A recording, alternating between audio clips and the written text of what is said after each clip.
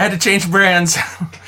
Welcome to today's episode of Coffee Talk on Things and Stuff. Today we are following up with part 2 of our commentary on October General Conference from 2020, and I have joining with me Radio Free Mormon. How are you doing, RFM? Good morning. How are you doing, Jonathan Streeter? I love that little cameo spot of you. That was great.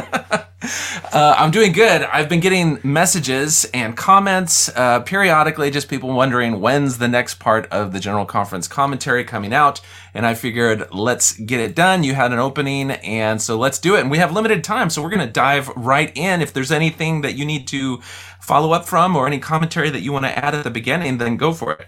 No, we definitely have to hit the ground running because we're going to be covering in 2 hours, the 2-hour Saturday afternoon session from October 2020 General Conference. We did the Saturday morning session now about 4 or 5 months ago and always meant to get around to the other sessions. And now we're going to do it, and we're going to try and do it before the next General Conference comes up in about a month. Yeah. Okay, so we are now at the Saturday afternoon session. And it looks like the doings of the business of the church is where we start out at. Would you like me to go ahead and start the timestamp, the first one that you get sent? Actually, Jonathan, you're freezing, and your voice is sounding kind of funny. I don't know if there's anything you can do about that. I know you're broadcasting from Texas, which is a little bit cold this time of year. Yeah, we had a bunch of internet issues before. I guess it'll correct when it ends. Just let me know when it's going to start, or you can start commenting on what you want to begin with.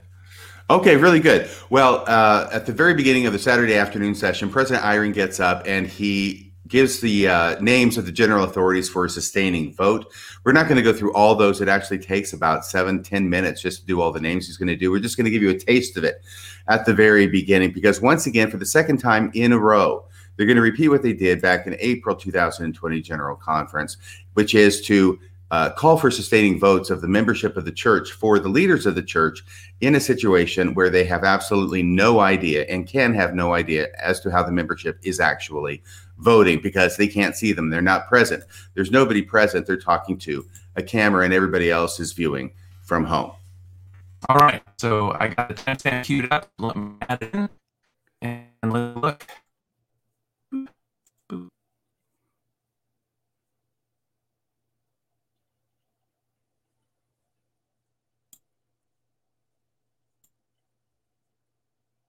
Brothers and sisters, I will now present to you the general authorities, Area 70s, and general officers of the church for your sustaining vote.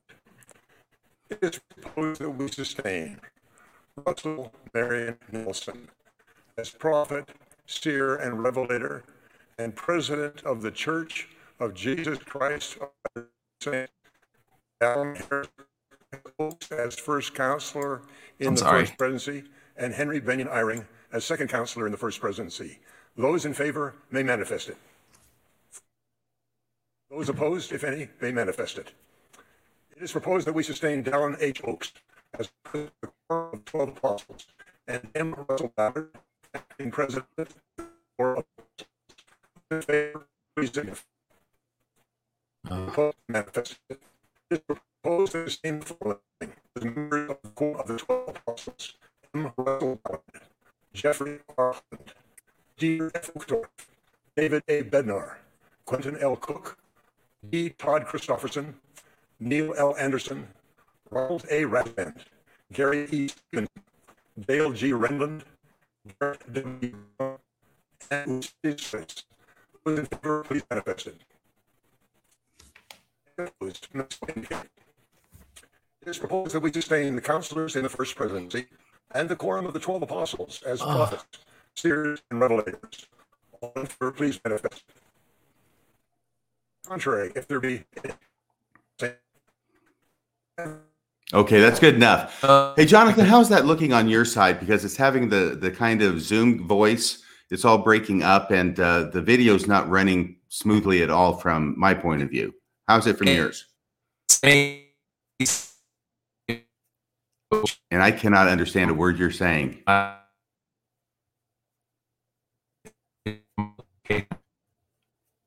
So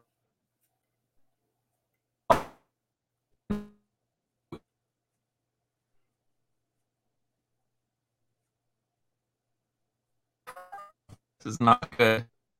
No, I heard that, and I agree. Yes.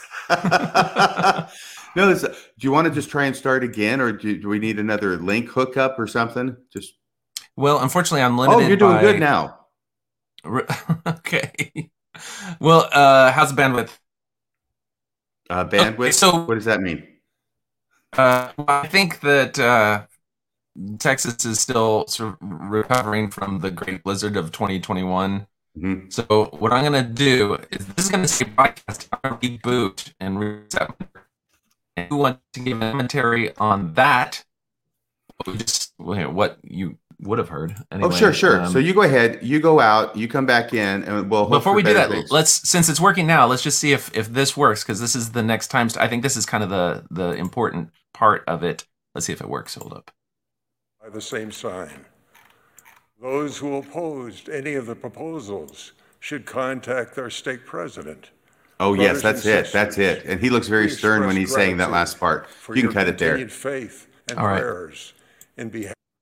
I think, we went through all the sustaining things, but then the real important part is right there where he talks about what you do if you don't sustain. Right. And once again, this is being done in a vacuum now. I have said this before. It bears repeating.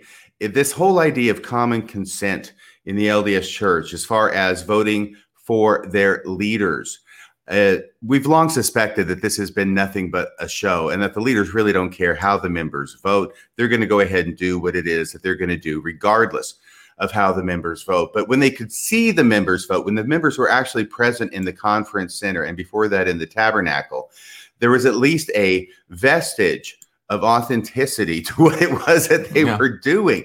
But now we know beyond any shadow of a doubt that they don't care how the members vote, because they can't even see how the members are voting. But they're still going through this process, which lets me know that common consent as a principle in the restored LDS Church is now kaput. It's over. It's dead. This is the funeral service for common consent in the church. If anybody had any question about it before, that question should be resolved now. Totally agree. It's kind of like, at least, when they meet in person, there's the facade of, oh, look at all the people in the meeting, all sustaining him. And then, I remember the classic scene from the past where the guy doing this like turns around and says, it looks like the vote is unanimous. And yes. And they could probably legitimately do that now.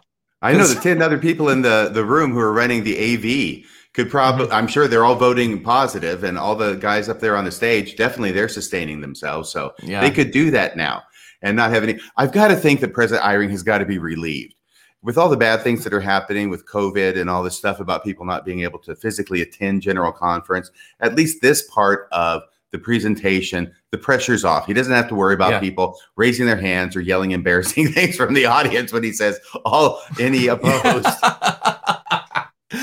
That's true. Although, if some sort of ex-Mormon sneaks in there and is able to do it in person, that'd be great.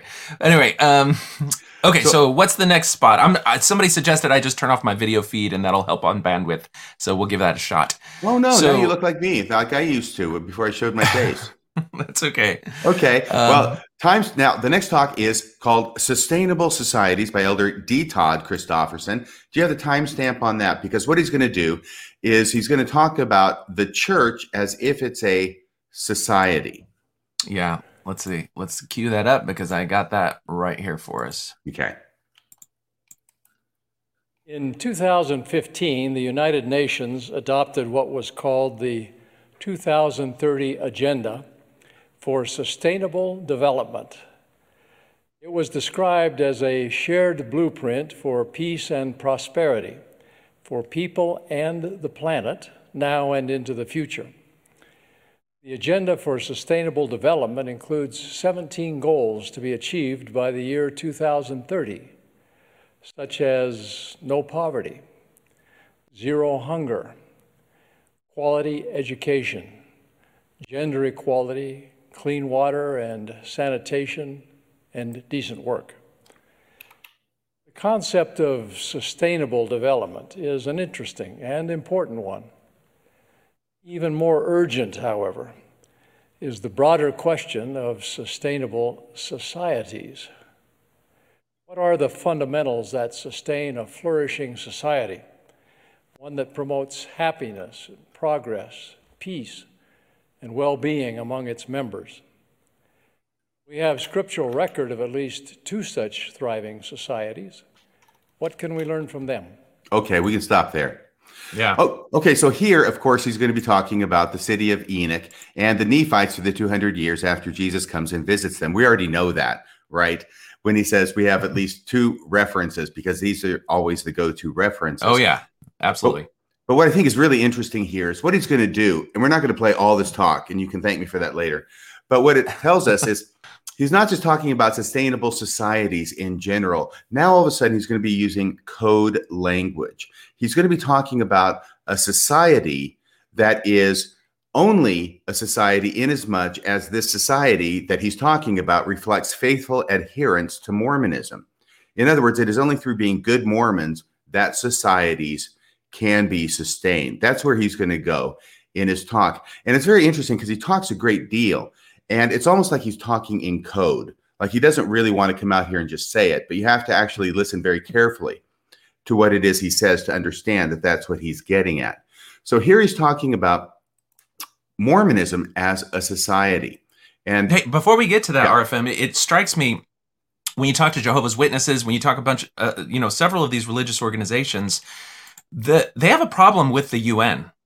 And when you sit back and say, why is it that all these organizations have a problem with the UN? And it ties in Mormonism, there's a lot of this American nationalism, fundamentalism that also has a problem with the UN. And I think it's legitimate in the terms of, nations have this understanding that national sovereignty is important. And the people within a geographic region should have the ability to determine the laws that govern them. And the UN, because it's this now multinational thing that tries to create what could sort of be laws that then govern these people, well, suddenly you've got this external group that's now imposing sovereignty of some sort over people. And when you think about it, why do religions have a problem with this? Well, I think in some sense, it's kind of like a threat to their own authority. The religious people, in that there's this now secular supranational organization that is going to impose principles and ideas. And you can see here the church, no poverty, zero hunger, quality education, gender equality, clean water, sanitation, decent work. Some of those are kind of communist dog whistle things that people who are steeped in the Ezra Taft Benson form of Mormonism would see this as communist dog whistles. Oh yeah, we're going to have decent work and zero poverty and zero hunger. That's the same sort of things that the communists used to try to create divisions between the proletariat and the bourgeoisie and all this other crap that kind of gets fed into there. And so it's interesting when you talk about like he's using code language, there's some deep levels of code going on here that appeals to that really strong Ezra Taft Benson formality because, say what you want about postmodernists, the idea of power being really central to all these different things is true. And so the church really has a vested interest in doubling down and making sure that any concept of what a good society is needs to come from the church, from the leaders of the church, not from any external secular organization. And that's exactly kind of what he's speaking to here. Yeah, I was kind of surprised to hear him start talking approvingly about the United Nations and their goals for sustainable. What was it? He talks about sustainable society. It's the sustainable development. That's right. Yes. And of course, he only uses this in order to set up his talk. And what he's going to talk about is, the UN is doing this 2030 agenda for sustainable development. Now I'm doing it. But even more importantly, even more urgently, is the church's sustainable society. And of course, when you go to the city of Enoch, it's an example, and the Nephites after Christ, that sustainable society is made sustainable only in and through strict adherence to the commandments of God. So he's just using as conveyed through the leaders. Oh, absolutely. Absolutely. Yeah. So then he goes on, and we don't have the tape for this, but if we stop for all the tape, this would take too long. He says, unfortunately, as Elder Quentin L. Cook noted this morning, The ideal society described in 4th Nephi of the Book of Mormon did not endure beyond its 2nd century. Now, this is going to be important later on because Elder Quentin L. Cook, which we talked about back in October when we did part 1 of this, Yes. he talks about the culture of the church. And there's this what appears to be a systematic and coordinated effort to start describing the religion of Mormonism with different terms. Elder Cook does it talking about it as a culture, and now Elder Christofferson's going to do it talking about it as a society. And I don't know why it is. And another speaker later on in this session is going to do it in spades, talking about culture. There seems to be this very great effort to not talk about the church in terms of it as a church, and to not talk about it in terms of religion, but to talk about it in terms of something else, even though they're all talking about the same thing. They're just using different words for it. I don't know why this is, but I can recognize that it's happening. And something that occurred to me was that maybe the leaders of the church are starting to get wise to the idea that a lot of people are not going to church anymore. It's that rise of the nuns, the NONES. And so therefore, we're going to present the church not as a church because people don't like church anymore. We'll present it as a society or as a culture because everybody's really big on societies and cultures and justice and all these kinds of things within society. So we'll try and portray the church as a society and a culture in order to get people to join or not leave. That's the only idea I can come up with as to why it is that they're doing this. Maybe other people have other ideas. You know, it's interesting because when you listen to ex-Mormons talk about it, frequently they'll say, I love the feeling of the support and the community of the church. That was the best part of the church, the people and the belongingness that you have there. And it's really just all of this, the religious dogma and how it, inserts itself into your life. That's the problem.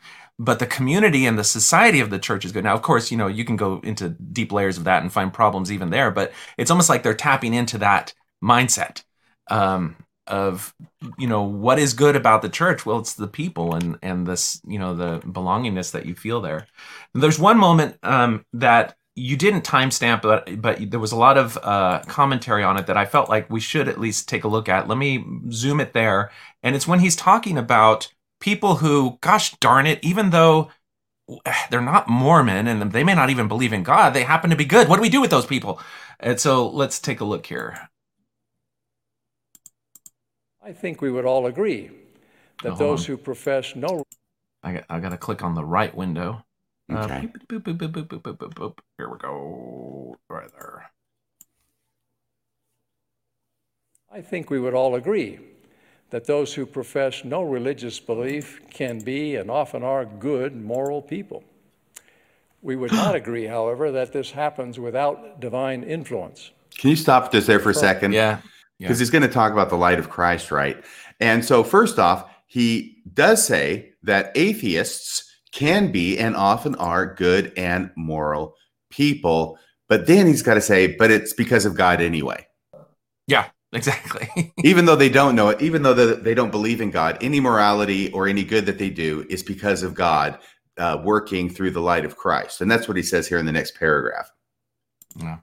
To the light of Christ. The Savior declared, I am the true light that lighteth every man that cometh into the world.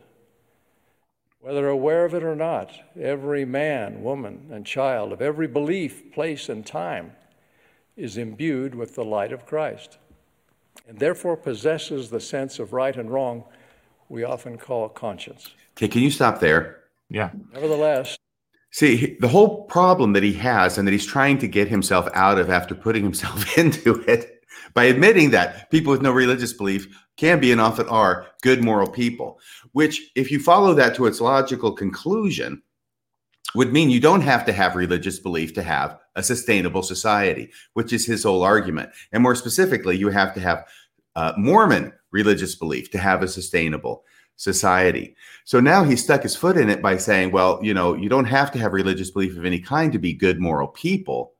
But now he's going to try and back himself out of it and say, nevertheless, even though I've already admitted that atheists can be good moral people, And you would think that enough atheists then could be a good, sustainable, and moral society. He's going to say, nope, nope, nope. It may look that way, but it's not that way at all. And I'm going to get myself out of it just by force of my saying it's so. And that's the next paragraph.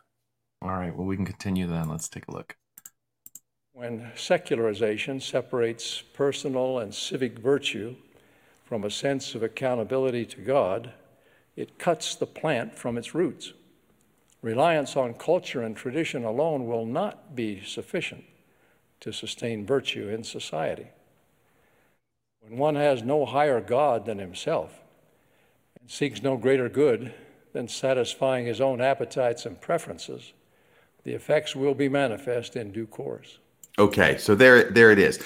So even though atheists can be good moral people, enough good and moral atheists are not sufficient to build a sustainable society. Why? Because he says so. Yeah, because, well, you look back in history and the way that people have seen how these different movements happen, a lot of the times I think there is this fixation on the communist phenomenon in history. And it's specifically anti-religionist aspect of it. And you can even go back to the French Revolution and you see what they did with religion as well.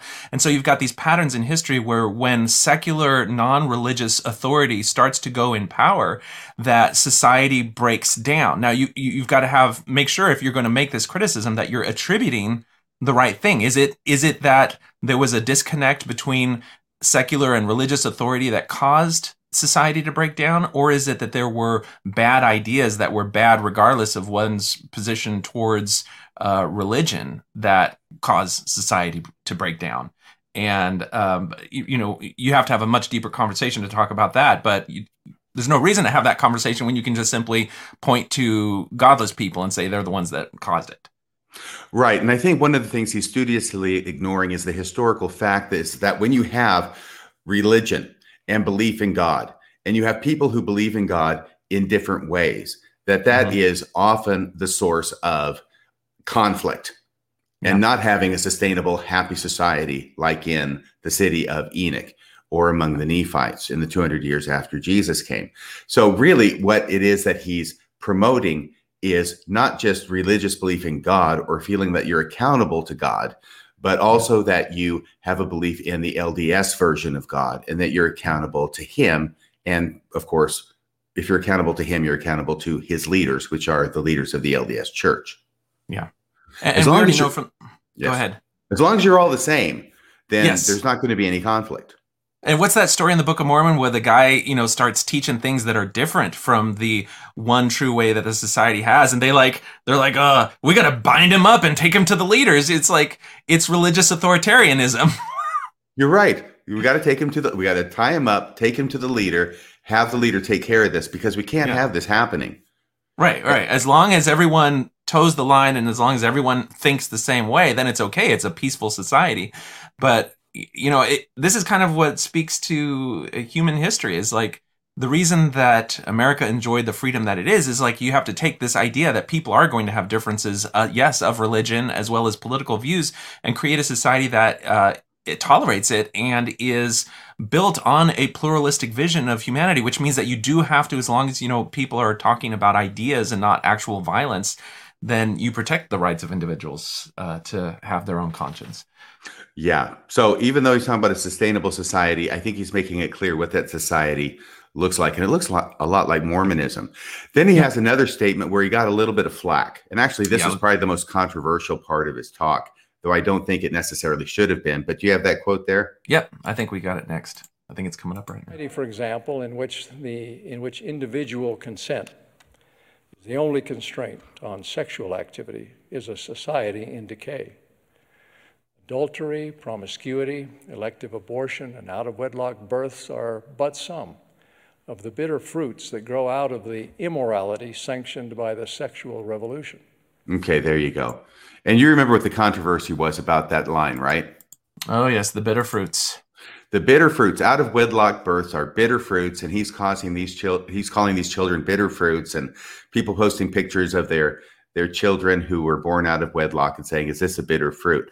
I know that struck people on a visceral level. I felt like I wanted to try and be as charitable as I can be in listening to people speak, whether they're leaders of the church or anybody else. I don't think that that's really what he meant. I certainly think that's a reasonable interpretation of what he was saying, but I don't think that's what he meant. And indeed, once this huge hubbub happened, they actually placed a footnote right out of wedlock births. And in the written version, you find footnote 15, which, by the way, is one of the few cases where I have seen LDS church leaders be responsive to commentary, negative commentary by members of the church to what it was that they said. So there's an explanatory footnote that's put in there, and it says this: in giving this example, I am speaking. So this is his footnote. It's in first person. I am speaking of potential adverse consequences to children as bitter fruit, and not of the children themselves. Every child of God is precious, and every life has priceless value, regardless of the circumstances of birth. So he clarifies what he meant by it. And I'm going to take him at his word that is actually a real clarification of what he really meant by it. But how interesting that there's actually this responsiveness now to a controversy that was caused by something that a leader said in General Conference. Yeah, I think that's a good precedent if that's something that we're going to have now. And it's not only a responsiveness, but he gives the footnote in the first person. He says, in giving this example, I am speaking. So it really gives you a sense that he personally is responding to it. And it's funny because one of the things that he mentions about the problem with secular society that happens to be decent is that they're not accountable to God. And when they talk about accountability in this context, what he's saying is that they are not going to subvert themselves to the authority of the leaders of the church who claim to speak for God. And in this case, there is a form of accountability that these leaders are showing to members. Yes. It's not real accountability. It's more like just saying, don't misunderstand me. This is what I'm saying. They're never going to, or at least the way that they have accountability is really going to be manifest by like the November 15th policy reversal. That was a form of accountability in that they changed their position because of the public outcry, but it was couched in terms of new revelation. Right. So they're still the gatekeepers of God's will, even though their prior expression of God's will violated the conscience and Christian heart of many church members. Yes. So if we go to the next timestamp, here's the deal, is that he's already said that this sustainable society has to be built upon the truth of God. Yes. And now he's going to define what the truth of God is in a way that's obviously Mormonism. So here's where he really comes out and he makes it clear that when he's talking about a sustainable society, he's talking about one that is built upon the teachings of the LDS Church. The truth of God refers to the core truths that underlie his plan of happiness for his children. These truths are that God lives, that he is the heavenly Father of our spirits. Mormonism. And as a manifestation of his love, he's given us commandments that lead to a fullness of joy with him. Super Mormonism. That Jesus Christ is the Son of God and our Redeemer. That he suffered and died to atone for sins on condition of our repentance. That he rose from the dead, bringing to pass the resurrection of all humankind. And that we will all stand before him to be judged. That is to account for our lives. Sorry. Okay. No. So he finally comes out and is clear about it. The only way to happiness is through Mormonism. And the only way societies can be sustainable is through Mormonism. Not just the underlying generic principles he's been talking about, but Mormonism itself. So my question then, and it's maybe rhetorical, I don't know, is why is he being so cagey about it? Why is he talking about it all in terms of a society when actually what he means is the religion? What do you think? Yeah. Well, I mean, he specifically says it's not just that God exists and that he loves us, is that he gives us commandments for which we will be accountable. And this is where the works aspect of Mormonism becomes front and center. In Mormonism, they play loose and free with this whole debate of grace versus works. So you'll get Uchtdorf, he'll come up and it'll be all about grace. And then you get someone who's more old school like Christofferson who talks up and he hammers it home that it really is a works notion. And, it sounds good, like to the wider Christian world, when they think about God's commandments, everything is subordinated to the great commandment of loving your neighbor as yourself and loving God in a way that is equal to that. And so people can take that as expressed in their lives as showing the same degree of love for their neighbor, and that any other interpretation or expression of religiosity has to meet that standard. And in Mormonism, it's God loves us, and so he gives us commandments. And so now these commandments become things unto themselves, as long as they come from the mouthpiece of God. And we've seen, certainly in the history of your podcasts and church, anyone that talks about polygamy or any of the other things, those things that come from God change all the time. And, and some of them get pretty cagey. So I don't know. You're muted. Go ahead. It's a good thing I was muted there. Go ahead. Well, the bottom line at all points really is follow the prophet, follow your leaders, do what we say at any given point of time, even if it contradicts something that someone else said at one point, because as we covered before, obedience is the highest principle, the only moral principle in Mormonism, obedience to authority. Yes, and at the end of his talk, I think he actually comes out and says it. If you pay attention, if you have ears to hear, let him hear. There is much we can do as neighbors and fellow citizens to contribute to the sustainability and success of the societies we live in. And surely, the most fundamental and enduring service will be to teach and live by the truths inherent in God's great plan of redemption. There he is. So in other words, the way Mormons can contribute to the sustainability and success of the societies we live in is to be good Mormons and convert others to Mormonism. Not only that, but we even have video from some of the apostles going to countries in Africa and South America that have experienced great economic hardship. And what he tells them is you can improve the standing, you can express patriotism in your country by paying tithing to the church. And it's just a different, more tangible way of expressing the same thing, is that you support your society by financially supporting this $100 billion corporation from America. Yes. Are you ready to go to the next talk? All right, let's do it. Okay, this is called Finding Joy in Christ. It's by Stephen J. Lund. He's the Young Men's General President. And this has got to be one of the most tragic and heart-wrenching entries in the General Conference Death March series, because it involves his son. And as I was listening to him tell the story about his son, who tragically dies at a very young age from cancer, I think that there's even more going on than just talking about a young person for whom priesthood blessings were of no benefit. All right. Do you have that? Yeah, I got it queued up. Let's take a look. A few years ago, our little family went through what many families face in this fallen world. Our youngest son, Tanner Christian Lund, contracted cancer. He was an incredible soul, as 9-year-olds tend to be. He was hilariously mischievous, and at the same time, stunningly spiritually aware. Imp and angel, naughty and nice. When he was little and was every day bewildering us with his shenanigans, we wondered if he was going to grow up to be the prophet or a bank robber. Either way, it seemed that he was going to leave a mark on the world. And then he became desperately ill.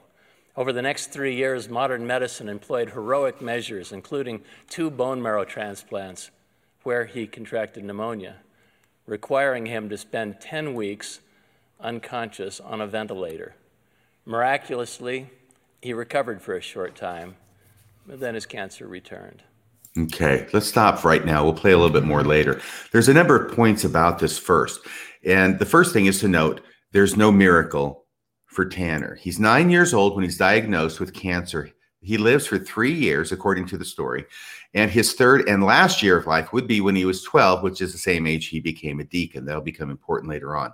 Number 2, we know that multiple priesthood blessings must have been given Tanner, but none of them healed him. Devastating story. And I'm not here to make fun of this story. I always have to say this when I'm talking about General Conference Death March, especially about such tragic stories of young people who die of painful, horrible deaths. But we do know that there were multiple priesthood blessings. He doesn't mention it, but of course there were, from all sorts of people. And we know that none of them had any effect. So that's very unfortunate. It's tragic, but there's no miracle for Tanner. Number 3, in spite of the fact that there's no miracle here for Tanner, I note that Elder Lund will put the word miracle or miraculous into his story no less than 3 times. The first one he just used when he said, miraculously, he recovered for a short time, but then his cancer returned. Okay. So I'm not sure if that's miraculous when his cancer returns, but that's the word he uses. So now if you'll go on, now he's going to talk about something that happened one particular Sunday morning when Tanner was 12. He's got less than a year of life left, according to the story. He's just become a deacon when he turned 12, and he wants to go to church in spite of how badly he's feeling in order to, administer the sacrament. Yeah, and I think to give him credit, any family dealing with this, when you have a period of remission, it is going to feel miraculous, especially if he's coming out of being in a coma and suddenly you can interact with your child again. It is going to certainly feel miraculous. So I can definitely see him using that word there. All right, so Let's continue and go here. Shortly before he passed away, Tanner's disease had invaded his bones, and even with strong pain medications, still he hurt. He could barely get out of bed. One Sunday morning, his mom, Colleen, came into his room to check on him before the family left for church. She was surprised to see that he had somehow gotten himself dressed and was sitting on the edge of his bed, painfully struggling with a button to button his shirt. Colleen sat down by him. "Tanner," she said, are you sure you're strong enough to go to church? Maybe you should stay home and rest today." He stared at the floor. He was a deacon. He had a quorum, and he had an assignment. "I'm supposed to pass the sacrament today." "Well, I'm sure somebody could do that for you." "Yes," he said, "but I see how people look at me when I pass the sacrament. I think it helps them." So Colleen helped him button his shirt and tie his tie, and they drove to church. Clearly something important was happening. You're muted. So let's bring you back there. Sorry about that. Yeah, that's all right. It's a very moving story. Obviously, he's moved as he's recounting it, and understandably so. But at this point, we know Tanner's a deacon, and I mentioned about his being 12 years old, last year of his life. He's in great pain. We'll find out later in the story he is bald at this point, due no doubt to chemotherapy. And Tanner will be gone before the year is out. But what else do we find out from the story? And this is what I found especially tragic about the story, which has to do with the importance that Mormonism places upon church, even over and above members of their own family, even over and above members of their family who may be suffering from illnesses such as cancer, even terminal illnesses. And that is that this particular Sunday, Tanner's mom is getting ready to leave him home while she goes to church. Did you catch that in the story when he told it, Jonathan? Yeah. Because basically, what is it she says? She says, "Are you sure you are strong enough to go to church? Maybe you should stay home and rest today." Because she's going to be going to church regardless. Mm-hmm. And presumably the rest of the kids are going to be going to church with her, because that's what we do as Mormons on Sunday, even if we have a terminally sick child at home, apparently. Now, I do want to say... Who's already got stage 4 disease with bone metastasis. Well, yeah, thank you for that medical. Yeah, you see, you see things in this that I don't see. Good job. Can you translate that into English? Well, I mean, this is as severe as it gets, and they have to have a sense at this point, especially if he's been in remission before and it's come back. They have to have a sense that their time with their son is going to be limited. He doesn't talk about what specific malignancy or cancer that he has, but a lot of these childhood cancers are devastating in their effects, and I don't know. It's hard. Like he does a good job of putting you there emotionally where they were, and on top of that, Mormonism as a story gives people hope. because of the narrative about the afterlife and eternal families, it gives them a different set of tools to confront these types of difficulties. And when the coping and the pleasant, peace-imbuing aspects of Mormonism is tied to obedience and performance in the religion, then you can almost get the sense that his desire to fulfill his calling, is that out of a real desire to fulfill his calling, or did he, as a young man, get talks about how if you don't endure to the end and go to church and do your stuff, then you may not get all of the blessings that God has for you. You may not be worthy. I mean, this notion of worthiness, and it's tied to your eternal state, can affect you. And particularly in young children who take those things very concretely and literally. I don't know. It's hard to really dig into this without acknowledging those things. Yeah, and the way I look at it is this, is that what the church teaches is, of course, you have to be a faithful, strictly observant Mormon in order to go to the celestial kingdom so you can have your family together with you forever. And all that they're doing and what's being revealed in the details of the story is that they are doing exactly that. They're going to go to church. They're going to fulfill their callings, whatever they might be at church, and they're going to do that so they can be together eternally with Tanner. But they have to leave him at home in order to do it because he's too sick to go to church. And obviously, this isn't the first Sunday this has happened, right? I get the impression this is something that's a pretty regular kind of thing where he's too sick to get out of bed. So they leave him at home, go to church. I don't know if they provide someone there to care for him. That detail isn't given. No. I would hope that they did. But nevertheless, they've got to go there because this is what gets taught, is that in Mormonism, we have to sacrifice our families in the here and now in order to be with them forever. Yeah. Which is why the dad isn't even himself there, to have this conversation. Right. He's not there in the house. And we find this out in the very next paragraph of his talk because, what about the dad? What about the guy who's telling the talk? Well, let's take a listen. Let's take a listen. Boop. I came to church from an earlier meeting and so was surprised to see Tanner sitting on the deacon's row. Colleen quietly told me why he was there and what he had said. It helps people. There it is. Yeah. There it is. And this is exactly what we'd expect, especially from a guy who is now a general authority, right? He has leadership. He has leadership calling, and he's got to be at other meetings. So even he isn't at home during this conversation that his wife has with his son because he's already at church. He's got leadership meetings he has to be to, which he indicates where he says, I came to church from an earlier meeting. Yeah. The, he talks about how his son got an infection that, put him in a coma for a period of time. And one of the things in the treatments for a lot of these cancers is that you are devastating their immune response.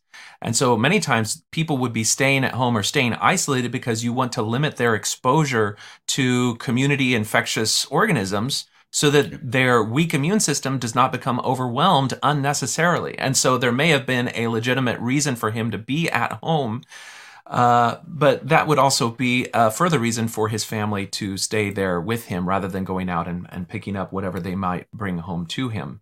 But that aspect aside, someone mentioned in the comments that Stephen Lund is an executive at Nu Skin, which has been pushing multi-level marketing products for decades. And if you're familiar with the culture of Nu Skin and its associated multi-level marketing products, there is a mindset that denigrates traditional medicine for these herbal or natural solutions to it, to the extent that you'll have stories like this one, where you have a woman who was involved in Nu Skin and Pharmanex, which is their more medically flavored expression, that reject medical science in favor of this thing. And that's why kind of where you get the intersection of, distorted notions about healing and health and the power of priesthood or herbal medicine to address things like cancer.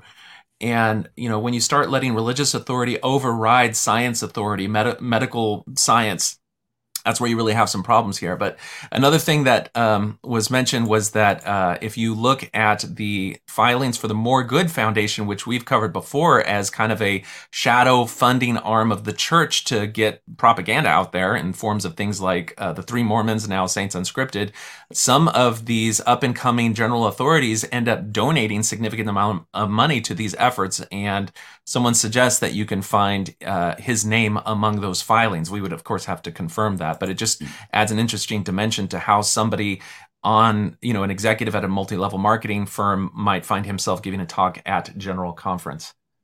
Well, that's a good point. The thing that I find so tragic about this is that I think we can presume that this father has a job where he works at least 40 hours a week during the week and maybe more, since he was an executive, and finding that out. So he's not at home much anyway. And we also know that if he's got a leadership position callings, he's got meetings during the week as well. And so it's just this continual pull of the church, of the father, away from being there for his son so that he can be a good Latter-day Saint and attend his meetings. We know that that's part of the package, right? You got to attend your meetings to be a good Latter-day Saint, all for this hope that they will be together in the next life. So he's missing out on Tanner in the here and now with the hope that he'll see him in the next life. And, I hear stories like this, and I hope he's right. I got my doubts, but I would really hope that he's right, because if he's not, this is even more tragic to me. Yeah. I think this is why you find so many people who later in their life, when they discover the fraud and the absent foundation of Mormonism, look back on the sacrifices that they would have made like this for their family in the hopes of an eternal existence with their family, and they have a whole new levels of grief over what they lost because of adherence to a deception rather than the church being what it actually stands for. Now, do we want to continue on this? We're not going to, because there's too much and we have too little time, but I do want to make this one last point to tie it off, which is that the church continuously talks about how important the family is. They talk about it, and yet this talk is a classic example of when the choice is between being at home with your son during his last year of life or going to a church meeting. Where is the father found? Yeah. The church is always more important. Whenever it comes to a choice between the church and the family, you are always supposed to choose the church. Yeah. And we're going to take the struggles that you have in doing that. If you're afflicted with something as devastating as cancer that will take your life, and we're going to call that a miracle, even if your cancer takes the same course that any other cancer has taken, for people who aren't Mormon, but we're going to say it's a miracle because in the midst of your suffering, you went and did the church things. Yes. And when he quotes his son as telling the mother that it's important for him to be there, for people to see him passing the sacrament, it helps him. It made me think of A Christmas Carol and what Tiny Tim tells his dad, because of course Tiny Tim is crippled, right? He gets around with crutches. And this is his dad. I'm drawing a blank here. Cratchit, Bob Cratchit, right? Yes. He takes Tiny Tim to church, and they come back from church on Christmas Day. And this is him talking to his wife. He says, somehow Tiny Tim gets thoughtful, sitting by himself so much, and thinks the strangest things you ever heard. He told me coming home that he hoped the people saw him in the church because he was a cripple, and it might be pleasant to them to remember upon Christmas Day who made lame beggars walk and blind men see. Yeah. It's a beautiful expression, although when I read that in A Christmas Carol, I think, it makes him think of the guy who made lame beggars walk, but apparently he's not doing a lot of business anymore. You are so cynical. Well, I mean, here's a cripple. This will make people think of Jesus who healed cripples, and then hopefully they won't take the next step and think, so how come he's not doing that anymore? And that's certainly the same thought that comes to my mind with this story about Tanner, as tragic as it is. And it speaks to how a sad story, a devastating, tragic story, where in the midst of tragedy, someone still does the religion thing, does the churchy thing. It's such a good bit of propaganda.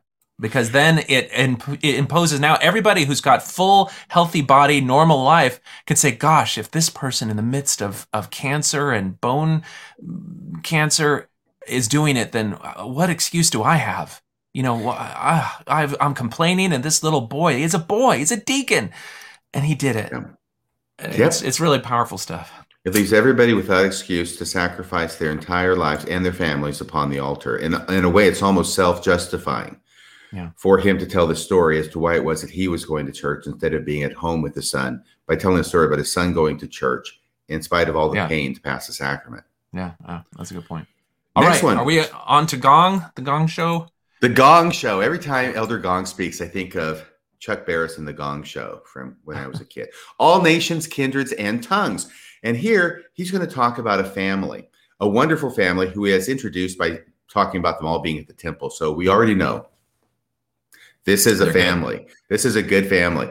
And they're having trouble with their neighbors. They're trying to be good neighbors, you know. Of course, we know why they're trying to be good neighbors, right? To try and get their neighbors to join Mormonism. But he's going to talk about them. He's going to talk about a prayer because they're not getting along with their neighbors. The neighbors are not buying what they're selling. They're being standoffish.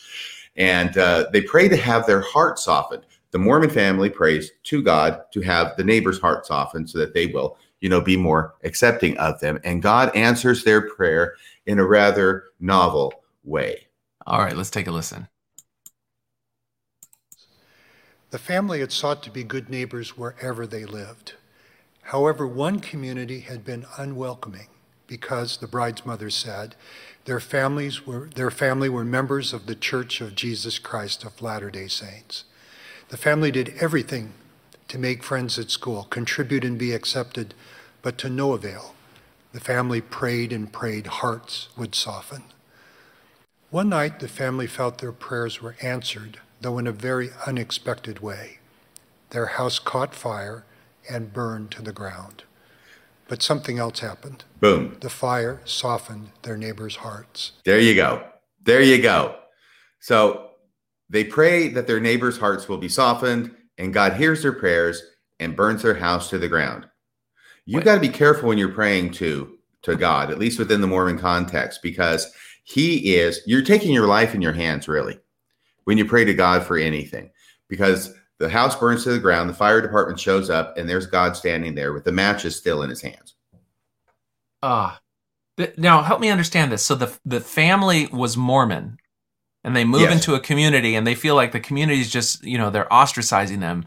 Mainly, and they're like, it's because they're Mormon. It's because they're members of the church. That's the reason that they're being ostracized. That's playing the persecution card. Yes, it's playing the persecution card. And then it's funny because, you know, when you go through the process of maybe having played that card in the past and said that that's a good explanation for it, and then you leave the church and you look back on that, and many people even describe being able to now talk to their neighbors after they've left the church, and then the neighbors are like, yeah, man, like it was really hard to interact with you because you were just like always inviting us to church, and that's like, there was no normal, like you can't be a normal neighbor. You can't just be like, hey, what's going on? Because every conversation ends in an invitation to go to the church. It's like, I just want to, you know, hang out and say, how's the lawn greening up or whatever.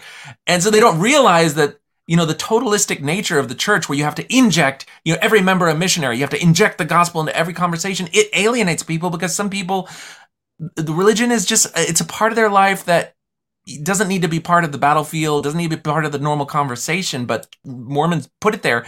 And so then people just like, you know what? I don't want to have those uncomfortable conversations, so I'm just going to avoid them. And it's not, you know, they're bad people. It's just that they make things weird. Yeah. And I don't want that weirdness. No, absolutely. Some people actually do get wise to the fact that they're a project. Yes, exactly. And they don't have to be really that intelligent. Yes. But yeah, this is one of those goofy stories that warn Mormons to be careful what they pray for. These guys, they just want to be accepted by these neighbors. So God sets their freaking house on fire. Really? Whose side is God on anyway? I mean, why not set the other people's house on fire? Why not just do a miracle and soften their hearts like, you know, the Bible says God does with Pharaoh, right? And like this good family was praying for. Or is it possible that there's actually no connection between the prayer and their house catching fire? God would only hope so. Well, it's funny because I had this, I don't know if you remember, like I remember there'd be talks about every Mormon a missionary and you got to invite people to church. It used to cause me a great deal of personal distress because I always felt uncomfortable doing that. And at one point I just drew the line and I just said, you know what? I'm never going to feel guilty about that again. I'm just going to be good friends to my people, to my neighbors or to people I come in contact with. And if they want to join the church on their own or whatever, then that's good enough for me. I'm just going to let go of that imposition. It really helped my mindset to just let go of that and then just reinterpret that in my own head. But you got to think about these neighbors. Like, even if they were feeling the way that I just described a little bit ago, where they're like, those people are weird. Somebody in your neighborhood has their house burned to the ground. Of course, you're going to be compassionate to them. Well, that's why God was so smart in doing that. Well, no, it's just that, these people are good people. It's when you get to the sense that, the natural man is an enemy of God, and it immediately starts you with this level of suspicion and the assumption of iniquity of all the people who don't have the gospel. And I think it takes away your ability to really be charitable to them for what they are. Well, you're right. And not only do you not want to pray to God for certain things, you also don't want to be a good person in the LDS church is what the moral of this story is. If you're good and you pray, your house gets burned to the ground. Thank you so much, God. Yeah, and your ability to stay humble through it all. Now, you have another timestamp here where they talk about the Smith home. I do, but I did want to say one other thing. I know we're at the hour mark. We've only got an hour left. That's okay. We'll just have fun. We won't get through everything that we wanted to get through. We'll leave some stuff on the floor. On the cutting room floor. But no, this reminded me of the whole genre of the stories of people who make deals with Satan, which I read when I was a kid, right? Because when you're making a deal with Satan, you got to be very careful when you're laying out your terms because he's aiming to screw you. That's true. It's the monkey paw. Yes, and exactly. There's so many different stories. The basic story is you make a deal with Satan. Usually it's for your soul, right? And but you want a long life. You want to have a very long life. You want to live to be 100. Okay, because you're scared of death. So Satan says, okay, sign here on the dotted line. The next day you get hit by a bus and now you're a quadriplegic for the rest of your life, but you live to be 100. Yes. And that's the whole thing, right? Because you can't trust Satan. You have to lay it out and you have to say, okay, and I don't want to get hit by a bus and I want to be in good health and all this stuff. It's like when we're praying to the LDS God, you got to do the same thing. So please soften my neighbors' hearts, but don't burn down our house while you're at it, okay? Oh my gosh. Well, chances are he was well insured because I hope so. And he doesn't talk about their little poodle that, got caught up in the flames, didn't get out of the house in time. That'd be terrible. Okay. So this is now a separate part of his talk. And here he's going to talk about the Smith home. He's going to talk about Moroni, and he's going to give a commonly heard argument, which is, I think, misleading. But it's good in that it shows that Joseph Smith was a prophet. All right. That prophecy was received here at the Smith family log home in Palmyra, New York. This second-story bedroom occupies the same 18 by 30 by 10-foot physical space where Moroni, as a glorious messenger from God, came to the young Joseph on the evening of September 21st, 1823. The prophet Joseph recounted, Moroni said God had a work for me to do, and that my name should be had for good and evil among all nations, kindreds, and tongues. Moroni said there was a book deposited, that the fullness of the everlasting gospel was contained in it. Here we pause. We worship God the Eternal Father and his Son, Jesus Christ, not the prophet Joseph, nor any mortal man or woman. Yet consider how the prophecies God gives his servants are fulfilled. Some are fulfilled earlier, some later, but all are fulfilled. As we hearken to the Lord's spirit of prophecy, we can become in our own way part of the fulfillment of his prophecies and promises, part of the gospel blessing the world. In 1823, Joseph was an unknown 17-year-old teenage boy living in an obscure village in a newly independent country. Unless it were true, how would he imagine to say he would be an instrument in God's work and translate by God's gift and power sacred scripture that would become known everywhere? Yet, because it is true, you and I can witness that prophecy being fulfilled, even as we're invited to help bring it to pass. There we go. Mm. Okay. So here's the deal. First off, technically, the prophecy that he's just quoted doesn't say anything about the Book of Mormon being known everywhere, like he sort of imputes into it. Okay. But the more important part, of course, is that Joseph Smith, he doesn't say when Joseph Smith said that Moroni said this. You'll notice.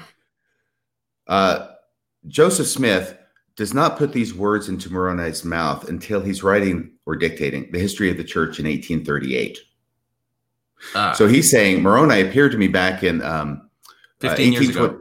Yeah, 15 years ago. And I haven't mentioned it before, but I'm just remembering now that what he said was this, that my name would be had for good and evil among all nations, kindreds, tongues, and people. Now, of course, this whole thing is that how could he possibly know that in 1823? If Joseph Smith is making it up and an angel didn't really appear to him, but he's saying one did, and that this angel said this incredible thing, which actually came to pass, although I think you could argue whether it's actually come to pass the way it's written.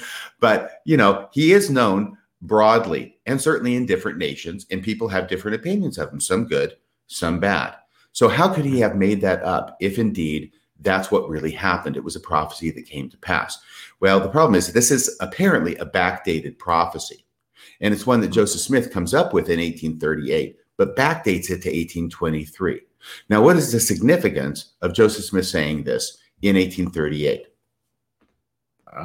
What did they start the missions to England around that time or something? 1837, yeah.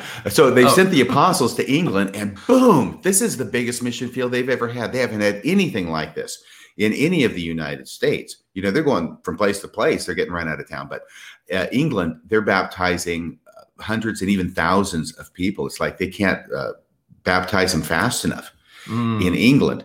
And of course, they're having some opposition as well in England. But now Joseph Smith knows in 1838 that his name is had for good and evil, at least in two countries, probably Canada as well, because they've been up there with missionaries by that point, but also over in England. And now all I can say is that it would seem a lot more reasonable for someone to say that their name will be had for good and evil among all nations, kindreds, tongues, and people in 1838, if you're Joseph Smith, than in 1823. Yeah. And once again, in all nations, kindreds, tongues, and people, no, I don't think that's been fulfilled yet. No.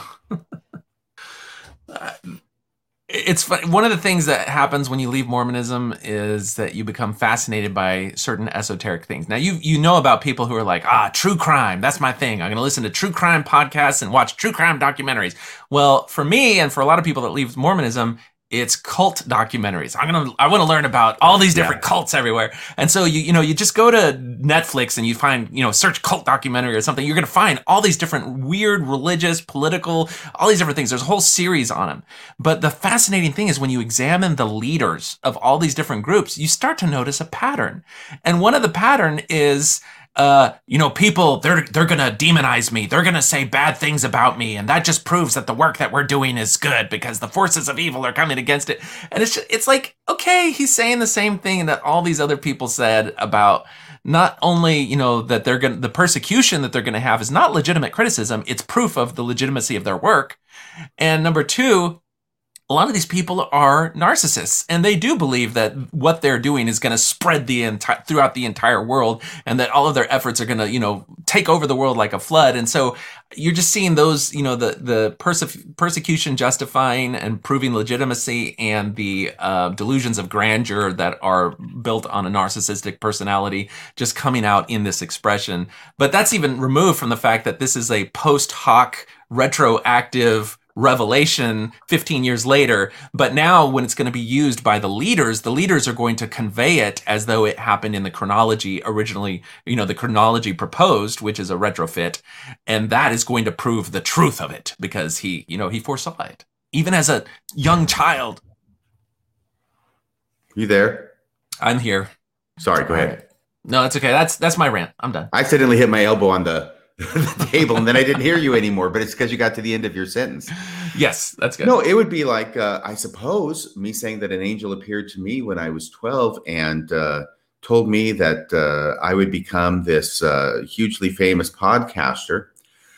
called Radio Free Mormon. My name would be had for good and evil among all members of the LDS Church, and lo and behold, here I am. So obviously, that's a true prophecy. Well, there you go. Even though it's not technically true, and even though it's backdated. And even though it's fueled off of your enormous conference center-sized ego. Yes. Actually, there's not room enough in the conference center for my ego. They're going to build another one. So anyway, but now here's the next part, okay? What Elder Gong does is actually masterful, because we know the church is having trouble with its growth. In fact, it's going backward, I think. At a minimum, it's flatlining, and that's only with the statistics that they are using, that it's flatlining. And what he's going to try and do now, because it was very traditional in the LDS Church to always give talks where you talk about how much the church is growing as a sign of its success. Yes. And I've grown up with those. But now what he's going to do is try and do something a little bit different. He's going to try and give the impression that the church is growing while talking about all these wonderful things about the church. But if you listen carefully, he's never actually going to give any statistics that talk about the church growing. I mean, if the church is growing, there's a very simple statistic that you can give to show that, right, Jonathan? Yes. It would have to do with the membership. He stays completely away from membership numbers, and he's going to talk about all these other statistics to give the impression it's growing without actually saying it's growing. And the reason why is because it's not growing. Yeah. So here we go. Well, he's already hedged it a little bit, because he said all prophecies will be fulfilled eventually. Oh, yes. That's right. And so even if it looks like things are going down, just wait. Just you wait. It'll happen eventually. He's going to do this by focusing on the breadth of the church instead of the membership numbers. In other words, how far it is spread instead of how much it has grown. Oh, and okay. I said, in this way, rather like Bilbo Baggins saying he felt like butter scraped over too much toast. All right, let's take a look. He felt thin, remember? Yes, I do.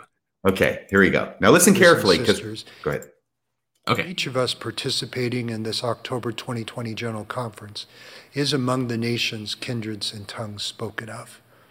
Today, members of the Church of Jesus Christ of Latter-day Saints live in 196 nations and territories, with 3,446 church stakes in 90 of them. We represent both geographic breadth and centers of strength. In 1823, who would have imagined that in the year 2020, there would be 3 countries, each with more than 1 million members of this church, the United States, Mexico, and Brazil, or 23 countries, each with more than 100,000 members of the church, 3 in North America, 14 in Central and South America, 1 in Europe, 4 in Asia, 1 in Africa. President Russell M. Nelson calls the Book of Mormon a miraculous miracle. Its witnesses testify, "Be it known unto all nations, kindreds, tongues, and people." Today, General Conference is available in 100 languages. President Nelson has testified of Jesus Christ and his restored gospel in 138 nations and counting. Beginning with 5,000 printed copies of the 1830 first edition of the Book of Mormon, some 192 million copies of all or part of the Book of Mormon have been published in 112 languages. They're also available widely, digitally. Currently, Book of Mormon translations include most of the 23 world languages spoken by 50 million people or more. Collectively, the native tongues of some 4.1 billion people. By small and simple things, in which we are each invited to participate, great things are brought to pass. Can we stop there, Jonathan? For example, he's going to go on in a similar vein, but you get the idea of what he's doing, right? He's showing that the growth may not be in population, but is going to be in other metrics. Right. There's all these other metrics which are give the impression, if you're not really paying attention, that this church is going gangbusters all across the world. But he never actually says that. And the reason he doesn't say that is because he knows he can't say that. If he could say it, it would just be, hey, our numbers have increased this much over last year. Yeah, well, and it's funny because every time he brings up a statistic, I'm like, wait a second, the Jehovah's Witnesses have exceeded that. When you just talk about, if you Really? talk about population, but like the one, he's like, we've translated, we're now publishing in 112 languages. You just have to Google, like, how many languages are the Jehovah's Witness publishing in? And let's see, in 2019, they've now feature content in 1,000 languages, 5 times as many languages as the Mormon Church. So I don't know if they're like saying, okay, we publish in Braille in Spanish and Braille in English, and that's, now taken 2 languages or 3 languages and turn them into more. But, that if we're going to go by these metrics, then you got to say, okay, well, how are these other churches doing on that? Because then you also say, well, let's see, the United States has a lot of J-Dub publishers, and there's a bunch of other things there. So, be careful. I think the church is on better footing to do what was it Eyring or one of these other people did. They said, like, the strength of the church is it's growing in faith and devotion rather than any of these metrics. Because if you use any of these other metrics, then someone else is going to come along and exceed them in a different group. Yeah, the problem with faith and belief and all that stuff is that you can't measure it, or maybe that's the good thing about it. That's the good thing about it. Yes, you can't exactly. measure it. What Elder Gong's talking about is all these things that can be measured, but it's like potential. So here's President Nelson testifying in 138 nations. Okay, so there's the potential of everybody in those nations, if they had all gotten together, where it was that President Nelson was speaking, that they could have heard him, right?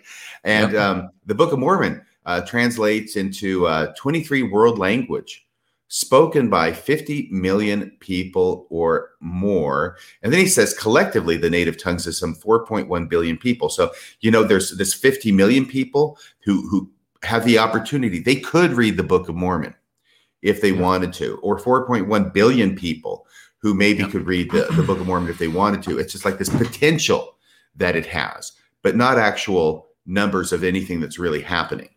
Well, the transcripts of all of our podcasts are automatically transcribed by Google, and then you can enter that into Google Translate, and that will go into the number of languages that serves over 8.4 billion people. We are the one true podcast. Yeah, I mean, you can play this game definitely any way you want, but he plays it masterfully, and I wanted to give him credit for that. But he go ahead. He is our guy for data point statistics and, giving that type of validity to things. Yes. So he does give a brief comment here at timestamp 5223, because you got to get in the plug for tithing. And let's do it. Especially poor people paying tithing. That's important. A young boy in South America raises chickens and sells their eggs to help buy windows for the house his family is building. He pays his tithing first.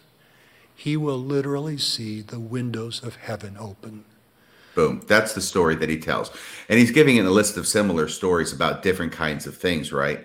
But if you got a young boy in South America who's raising chickens and selling eggs to help buy windows for the house his family is building, I think we understand this is a poor family, right? Yeah. It's a poor family. He pays his tithing first. And once again, not only does this emphasize the idea that no matter how poor you are, you need to pay your tithing to the LDS Church first. Yeah. But also it's this idea that it's similar to the story about Tanner, right? If you've got a deacon who is so sick with cancer, but he'll come to church to pass the sacrament. Mm-hmm. If he's willing to do it, then nobody else should be complaining about it at all. Everybody should be doing it. I think it's the same kind of thing that goes on here. If you've got a kid in South America, poor family, but he pays his tithing first, then nobody else has any excuse to not pay their tithing first. Yeah, and this is how Mormons do prosperity gospel. Is that he's saying that by paying money to the church, he will literally see the windows of heavens open. And so, even though he's talking about a metaphorical thing, we're going to use the word literal there, but that's just a rhetorical flourish. But, that's prosperity gospel, plain and simple, front and center. And, when you appeal to the people who are in the most dire financial straits, then what you do by preaching a prosperity gospel is you target the most vulnerable, the most in need, and exploit their resources the most. It's like it's a regressive religious donation scam that targets the people who need that 10% more than anybody else, but they do it under the guise that they will get more blessings, which are metaphorical, even though we're going to say they're literal. Yeah, and I thought the most striking example of that was in one of the 138 nations that President Nelson went to testify about Jesus and his restored gospel, which was over in Africa. I can't remember which country, but it was a poor country. People were members of the church. They were poor, and he encouraged them that they needed to pay tithing because he said, by paying tithing, you can lift your country out of poverty. Out of poverty, yeah. Well, that's the thing is that, if Gong really wants to say that the prophecies of Joseph Smith are being fulfilled and that the church is growing beyond imagination, he would just have to cite the hundreds of billions of dollars in the Ensign Peak investment funds. And there you go. The prophecy is fulfilled. If we talk about dollars rather than people. That is something that hovers like a specter over all of the shoulders of the general authorities as they speak now. And when they talk about things, it's hard to not think about the fact they've got over $100 billion in the bank and still talking about a kid having to pay tithing first on the eggs he's selling so his family can have windows in their house. Yeah, exactly. He also addresses the subject of authenticity, though only in a tangential way, because I think that church leaders are getting sick and tired of members saying they want to be authentic. Is that the next timestamp? Yeah, they got to hate this. Don't be authentic. Okay, so we're going to redefine authentic. Authentic doesn't mean being true to yourself. Authentic now means being true to the church. Here it is. Oh, this is such a common cult trope. Okay, let's take a look. This is why we need God's help to create lasting justice, equality, fairness, and peace in our homes and communities. Our truest, deepest, most authentic narrative, place, and belonging come when we feel God's redeeming love, seek grace and miracle through his Son's atonement, and establish lasting relationships by sacred covenant. Boom.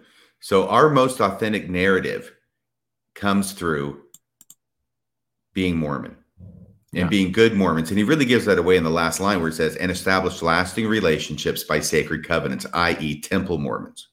Yeah, no, that's very true. So authentic, if you want to be authentic, get yourself back to the temple. No, I think it's a great insight that you have where they've taken this gem that becomes the glowing ember in the hearts of people who start to discover their own personal autonomy and authority as they separate themselves from the church. And that is the ability to be authentic, which if you go through that experience, it means being able to trust your own feelings, being able to, if you disagree with a religious authority, after your study of the issue and your own interrogation of your conscience, being able to trust that. That's you. And not subverting your identity to the imposed religious authority above you. That is the authenticity here. But he's now claiming that. He's saying now what you think is your authentic self can only truly be authentic if it's expressed through the avenues that we say you have to go through in the church. Right. The only way you can be authentic is by being inauthentic. Yeah, exactly. Now, the next one is called There Was Bread, and this is by Bishop, the church bishop, W. Christopher Waddell. He wants to pronounce it Waddell because pronouncing it Waddle probably wouldn't be so good. Prior to travel restrictions. The Bouquet residence. All right, let's see here. The what? The Bouquet? What is that from? Okay, so there's a British show called Keeping Up Appearances, and it's this family, this woman, her last name is Bucket, which is like the most, but she pronounces it Bouquet, and so there's also a Saturday Night Live sketch where these parents are trying to come up with a name for the kids, and every name that the mom suggests, the dad is like, no, people are just gonna make fun of it. And then later the pizza delivery guy comes, and he's like, I'm looking for the Asswipe family, and he's like, it's Aswipe. Oh, well, I tell you what, we've got some important stuff to get through. We've got about 36 minutes left. Time flies when you're having fun. And this is one of the things I want to do with you is trying to make General Conference fun and interesting, something that is not normally on its own. So We've got a bishop here of the church. And this, let me talk a little bit about this talk, because there's really potentially the worst talk that we want to get to in General Conference for years past. But this is really interesting because remember Elder Bednar in the first session, and he talks about food storage, which hasn't been talked in General Conference in a coon's age. And we talked about that last time, that here the church has this problem, that they were talking about food storage all the time when I was growing up in the church, right? So they talked about food storage when the members of the church didn't need it. And then they stopped talking about food storage 20 years ago. They stopped talking about I haven't heard about it in forever. And then all of a sudden now pandemic hits. And so they kind of got egg on their face. So this would be a good time to have been emphasizing food storage right before the pandemic hit. I mean, if they got a direct pipeline to God and God knows what's going to happen. Yeah. But they didn't. So now they've got to try and get the egg off their face. And Elder Bednar does that by talking about how, kind of it doesn't make any difference when it was told you needed to be following it. And I and my wife were following it. And we have food stores, so nanny boo-boo. But now Bishop Waddell is going to be speaking about the same thing in his talk. So he's going to talk about food storage. And interestingly, between those two talks, they're going to talk about food storage more in this one General Conference from October 2020 than food storage has been talked about for the 20 years before that. Oh, wow. All right. So let me just see here if I can figure out. I want to skip that first one, which doesn't have to do with food storage. Sorry about that. I'll skip about Joseph in Egypt because he reads a story about Joseph in Egypt and the dream, right? The dream that he has of the 7 years of plenty and the 7 years of famine. So he's able to do the thing where he's the viceroy in Egypt. He's second to Pharaoh, and he does the whole program. Everybody knows the story. We used to hear that story all the time when I was in the 70s and 80s from leaders of the church, but not so much now. I actually went back and did a check on this story at the LES General Conference Corpus, and it looks like the story was last told 20 years ago in General Conference, at least. In 99 or 1998. So it's been a long time since this story has been told, but the bishop is bringing it out, dusting it off, and here it is again. Now that the cow has kind of gotten out of the barn. I don't know if that was the fat cow or the lean cow who got out of the barn. But are we at timestamp 10505? Well, let me just see here. 10505. Yes. And the one thing he doesn't say, but it's implicit in the story about Joseph's dream, is that God gave Joseph 7 years advance warning. We didn't have any advance warning on the pandemic. God is asleep at the switch. All right, let's take a look. Okay. In today's environment, with a pandemic that has devastated whole economies as well as individual lives, it would be inconsistent with a compassionate Savior to ignore the reality that many are struggling and ask them to begin building a reserve of food and money for the future. However, that does not mean that we should permanently ignore principles of preparation, only that these principles should be applied in wisdom and order, so that in the future we might say, as did Joseph in Egypt, there was bread. The Lord does not expect us to do more than we can do, but he does expect us to do what we can do, when we can do it. Okay. As President Nelson reminded us in our last General Conference, the Lord loves effort. Okay. Wait, so is he saying there that, okay, we know that the pandemic has really destituted a lot of people. We don't expect you to go out and get food storage right now. Yes, that's what he's saying. Okay. He's basically saying you guys have screwed up monumentally, but we're going to cut you some slack. Yeah, of course, it's the members. It's the members at fault, not the leaders. Absolutely. For 20. Yeah. And what he's going to do later on in the talk is he's going to try and make it sound like church leaders. Well, he says in the next part, church leaders have often encouraged Latter-day Saints to prepare for adversity in life by having a basic supply of food and water and some money in savings, right? Yeah. And then he gives a footnote, which is going to go to something from many years ago, but he doesn't say how long ago it is. He just says that church leaders have often encouraged Latter-day Saints. He doesn't say it's been decades ago, although that's the case. Often. Right. He almost tips his hand, though. He almost tips his hand in a way when in that part that you played, where he says, blah, blah, blah, blah, blah. It's a long sentence. Savior to ignore the reality that many are struggling and ask them to begin building a reserve of food. See, even he tacitly recognizes that they haven't been talking about this forever. Otherwise, he wouldn't be saying to begin building a reserve of food. So he's saying, look, there's a horrible... And do we need to go? Because he goes into a lot of detail about this pamphlet. Do we want to go to that part and listen to the... We can, sure. And the thing is that, of course, I'm trying to look at the time, but so he does that. He says, look, you guys, we've been telling you this for a long time. Obviously, you haven't done it. But now that the pandemic is upon us and the economy sucks, it would be wrong or not compassionate to tell you to go out and start building food storage when you're having difficulty just putting food on the table. And once again, here, as much as anywhere else in this general conference, is that specter of the $100 billion in the bank that's hovering over his shoulder. This is the bishop, by the way. He's one of the few people on planet Earth who actually know the contents of the Ensign Peak account. He and the president. Oh, that's right. The presiding bishop. He knows exactly what's in there. And he knows that he's going to sound like he's giving a break to Latter-day Saints by saying, well, you don't have to make the food storage yet. You don't have to start building it right now. And we've got 120 billion or whatever in the bank and all this other real estate. We're not going to talk about that because then you might think, well, why aren't you helping out with us? Yeah. But now he is going to go. And this is where he does a tap dance in trying to make it sound like the church leaders have actually been on the ball and talking about this. Okay, let's see. I think I got that queued up. Let's see. Storage supply and a financial reserve.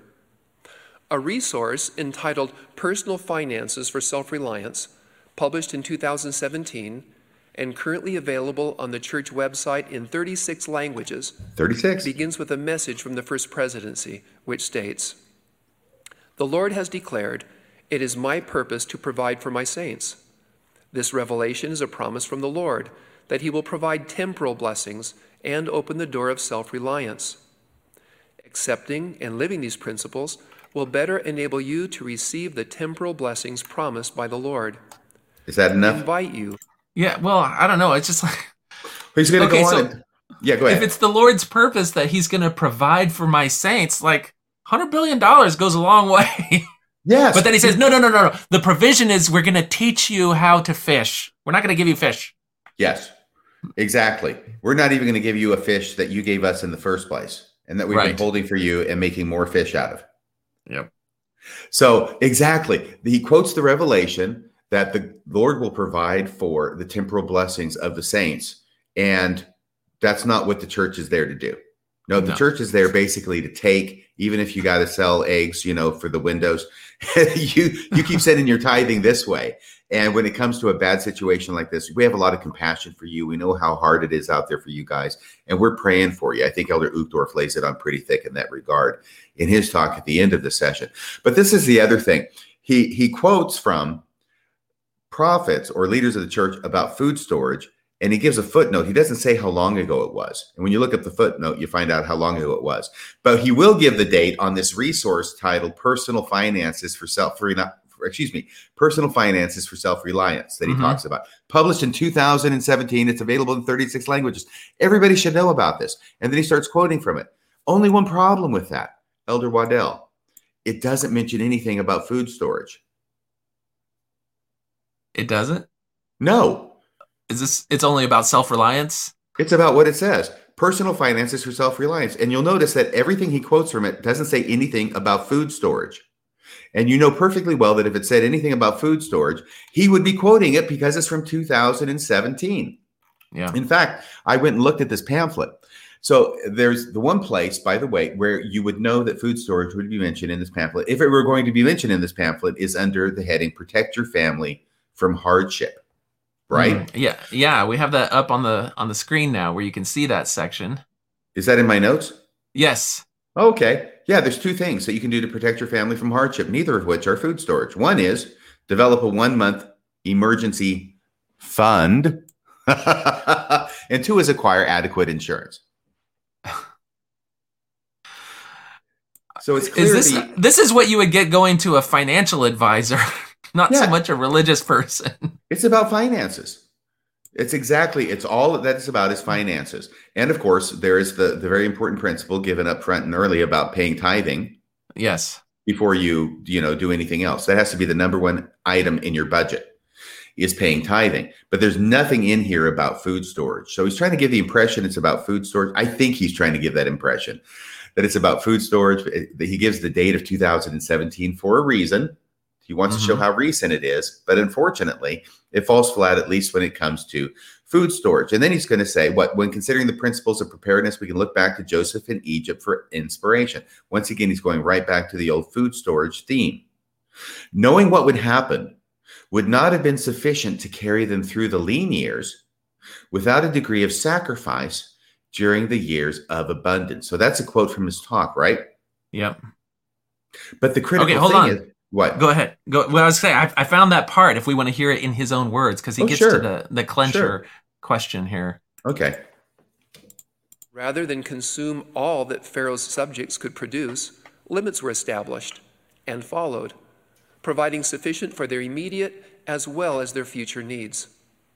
It was not enough to know that challenging times would come. They had to act.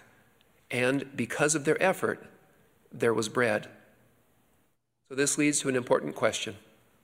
Therefore, what?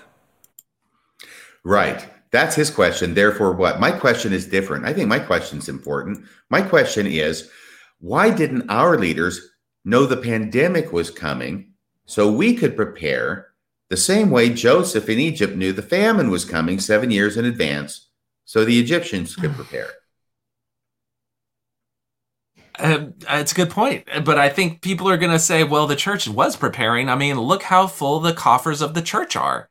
But this is akin to, like, let's take now the Joseph story, and let's say that Joseph had everybody take their surplus, put it in the silos, the famine hits, and then Joseph is like, yeah, you guys really need to be, you guys really need to be, tightening your belt buckles and go. And then he's sitting on top of these silos full of grain, and he's like, yeah, you guys, it's too bad that you didn't save any aside for yourself during all these times.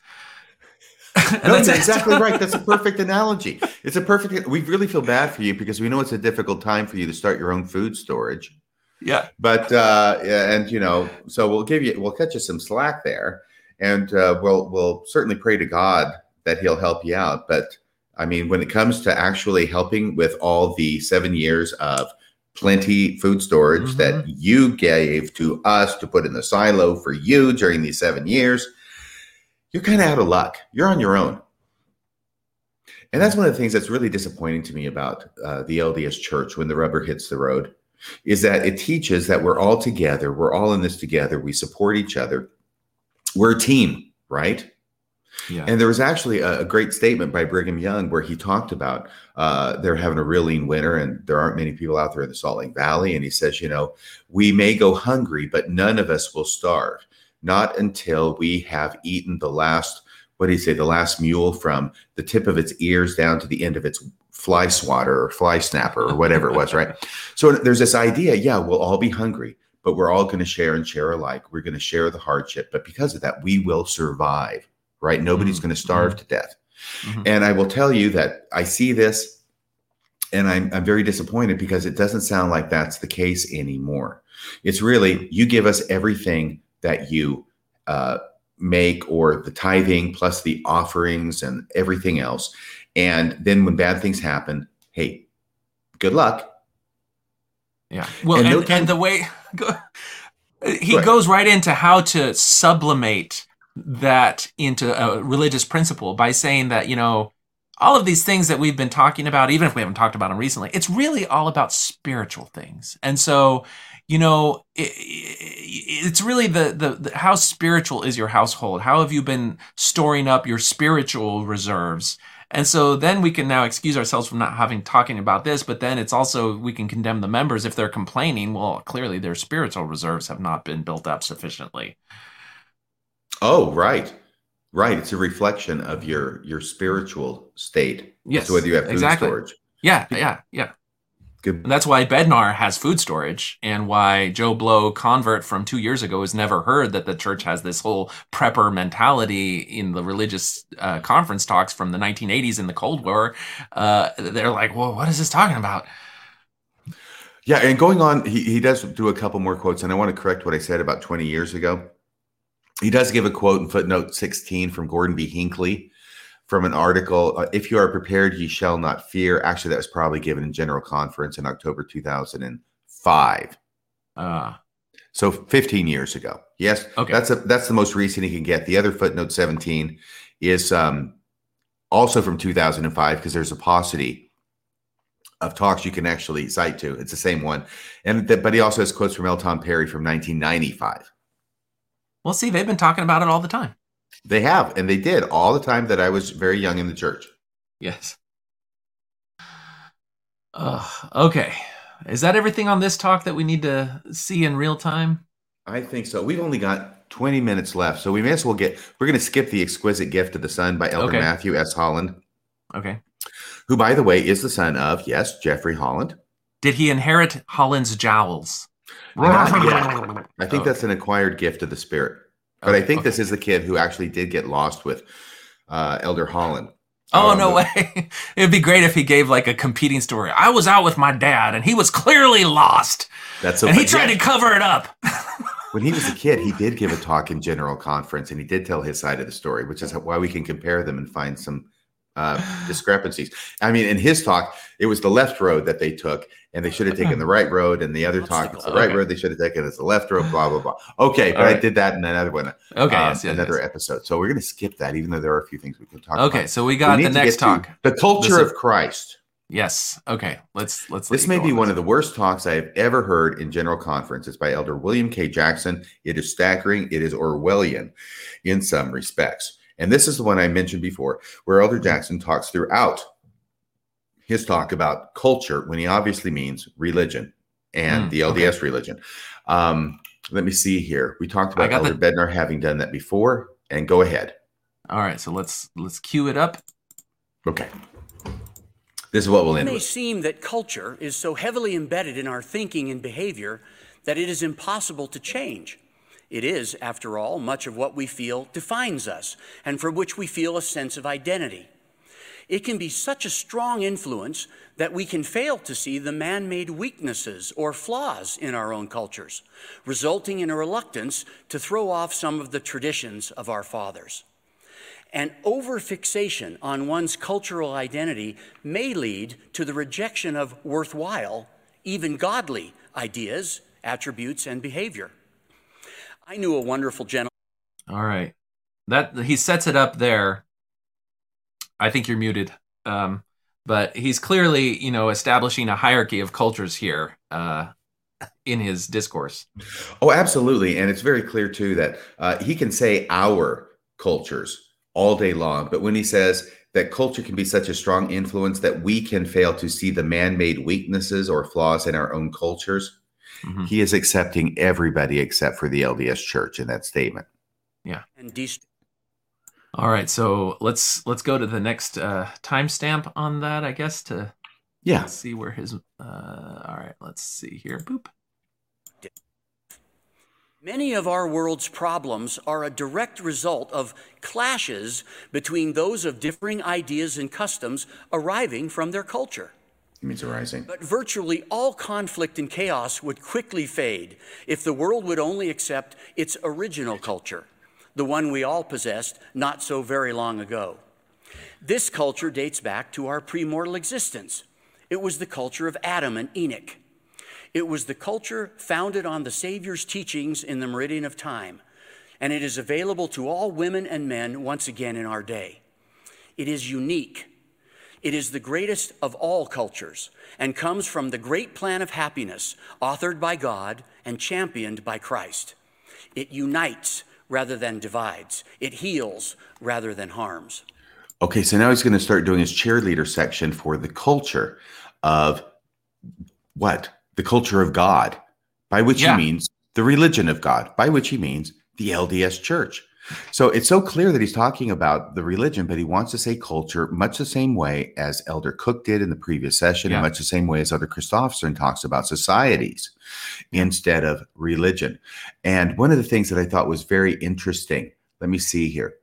The the culture dates back. Okay, it's the original culture. And he's going to talk about it's the original culture. It's the best culture. And really, because all conflict and chaos would quickly fade if the world would only accept its original culture. Yeah. What is he saying? That you have to go to a theocracy, a worldwide theocracy. Well, I think he's saying if everybody joined the Mormon church, we'd all get along. Oh, well, that's true. And he even invokes the premortal existence because he's like, the culture we all knew not long ago. I'm like, what? The earth is how. But then he's talking about each of us in our lives not long ago was before we were born. But think about that. In the Mormon story, there was a difference of opinion. And what did we do with the people with differences of opinion? Well, there was a great battle and we kicked them all out. And they didn't get they lose their eternal bodies and their eternal, so it's the same thing of, you're not one and, be one because if ye are not one, ye are not mine. That is the religious dogma. It's just like, there's no room for differences of thought, differences of conscience in the Mormon conception of life and culture. It's obey, obey, obey. And if we can all just obey, then we'll all get along. And if you only just obey, you will be your authentic self. Yes. You're not your authentic self unless you obey. Right. But he says in this last line, this culture, it unites rather than divides. I think you address that. Yeah, it unites as long as nobody gets out of line. Yeah. Well, and go ahead. And it heals rather than harms. Yeah. And the only question I have, hasn't the LDS Church, at least at some point or other, created divisions and harms? Yeah. I mean, it divides families even today. Yes. There's another conversation to be had in terms of some of the new secular philosophies that we are seeing now start to become more in the forefront in American society, certainly, do have a tendency to divide. And it's a different philosophical approach to how we address differences in cultures. So you can go back to the 1960s and the civil rights era, and you can see that there's the kind of the Malcolm X philosophy and the Martin Luther King Jr. philosophy. And people who study this say that the reason that Martin Luther King Jr. succeeded in advancing the civil rights agenda at the time was because he cast a broad unifying identity of people. We are all God's children. We are all humans. We are all brothers. And so we can look at wanting to treat people equally and conceive of people as equal before God. And then you have a different philosophy that we're starting to see become more prevalent now, which says, no. If you start taking that colorblind approach, then you're going to lose out on the uniqueness of everyone. So we need to lead with our differences. And people are having a real struggle about, is that actually the right approach? Does that actually cause divisions in society? If now, rather than seeing us as universally human, we're going to see ourselves as each different intersectional identity, and then we now have to compete for where our place is in hierarchy of society because power dominates everything. And it's just, I think the church is taking the approach that it sees that way of looking at things as divisive and not unifying. And so by couching it, particularly in this talk about cultures, it's trying to push back against that because that way of looking at the world is really what's driving a lot of young people. When they talk about the way that they conceive of themselves and their identity, they're adopting a lot of this intersectional language. And that is something that is very antithetical to the way that the church views the world. But that's just my take on it. But I've been kind of researching and studying that a lot, so that's on my mind. Yeah, well, I read 1984 not that long ago, and this is the next part of this talk where it becomes positively Orwellian. Having established that when he says the culture, he's talking about the LDS Church. Go ahead and play this next clip, and notice what he says. He says, this culture espouses the concept of equal worth. Okay, let's take a look. Okay. Oh, go ahead. I want to hear him in his words real quick. The gospel of Jesus Christ teaches us that there is purpose in life. Our being here is not just some big cosmic accident or mistake. We are here for a reason. This culture is grounded in the testimony that our Heavenly Father exists, that He is real and loves each one of us individually. We are His work and His glory. It espouses the concept of equal worth. There is no recognition of caste or class. We are, after all, brothers and sisters, spirit children of our heavenly parents, literally. There is no prejudice or us versus them mentality in the greatest of all cultures. Okay. Really? I mean, this is actually jaw-dropping for me. So the culture is grounded in the testimony of Heavenly Father. Note he says this culture espouses the concept of equal worth, but does it really? He says there's no recognition of caste or class. I mean, this is a wonderful idea to be sure, but during the priesthood temple ban, which is over half of the history of the LDS Church, by the way, how can we say there was no recognition of caste or class? One class of men could get the priesthood, another class of men could not. One class could go to the temple to receive the most sacred ordinances to get to the celestial kingdom, and the other class could not. So if he is saying now that the true culture, which he is saying, has these aspects, then at the same time, he is also saying that the LDS Church was not the true culture for more than half of its existence. Oh, that's too critical there. Remember, God, the explanations provided were mistakes, but not the ban itself. There was a reason and a purpose, and we just don't know what it is. Well, let me follow up on that. And say this. What are the classes and the castes that continue to exist in the LDS Church? I mean, we're talking about men, such as women who cannot receive the priesthood and therefore perform ordinances or preside in the church. But he's going to address women in the church, but in an unexpected way. And once again, this is absolutely jaw-dropping, and I'll stop you here after basically every line, after time step 125:17. Here we go. We enjoy a culture of revelation centered on the Word of God as received by the prophets and personally verifiable to each one of us through the Holy Ghost. All humankind can know the will and mind of God. So yes, definitely this is the LDS Church, is the LDS culture. We enjoy a culture of revelation, except when it comes to letting us know that a pandemic is on the horizon. And you'll personally get a confirmation of that, so you'll know that it's true. And if you don't get a confirmation, just keep praying, because eventually you will. And once again, yes, he does that, doesn't he? Because any personal revelation is only good insofar as it verifies to each one of us what it is the leaders say. You're right. This culture champions the principle of agency. The ability to choose is extremely important for our development and our happiness. It is a culture of learning. Now that's interesting, because in the written text, it says choosing wisely is essential. He didn't actually read that part. Choosing wisely is essential, yes. And if you don't choose wisely, you will quickly find yourself ejected from the culture. True enough. Study. We seek knowledge and wisdom and the best in all things. There you go. So he had said it is a culture of learning and study. And this oldest and best culture restricts your knowledge and wisdom to the approved sources. We must be cautious in our research for truth, as Elder Oaks reminds us. And may I suggest, Jonathan, that research is not the answer? Very true. It is a culture of faith and obedience.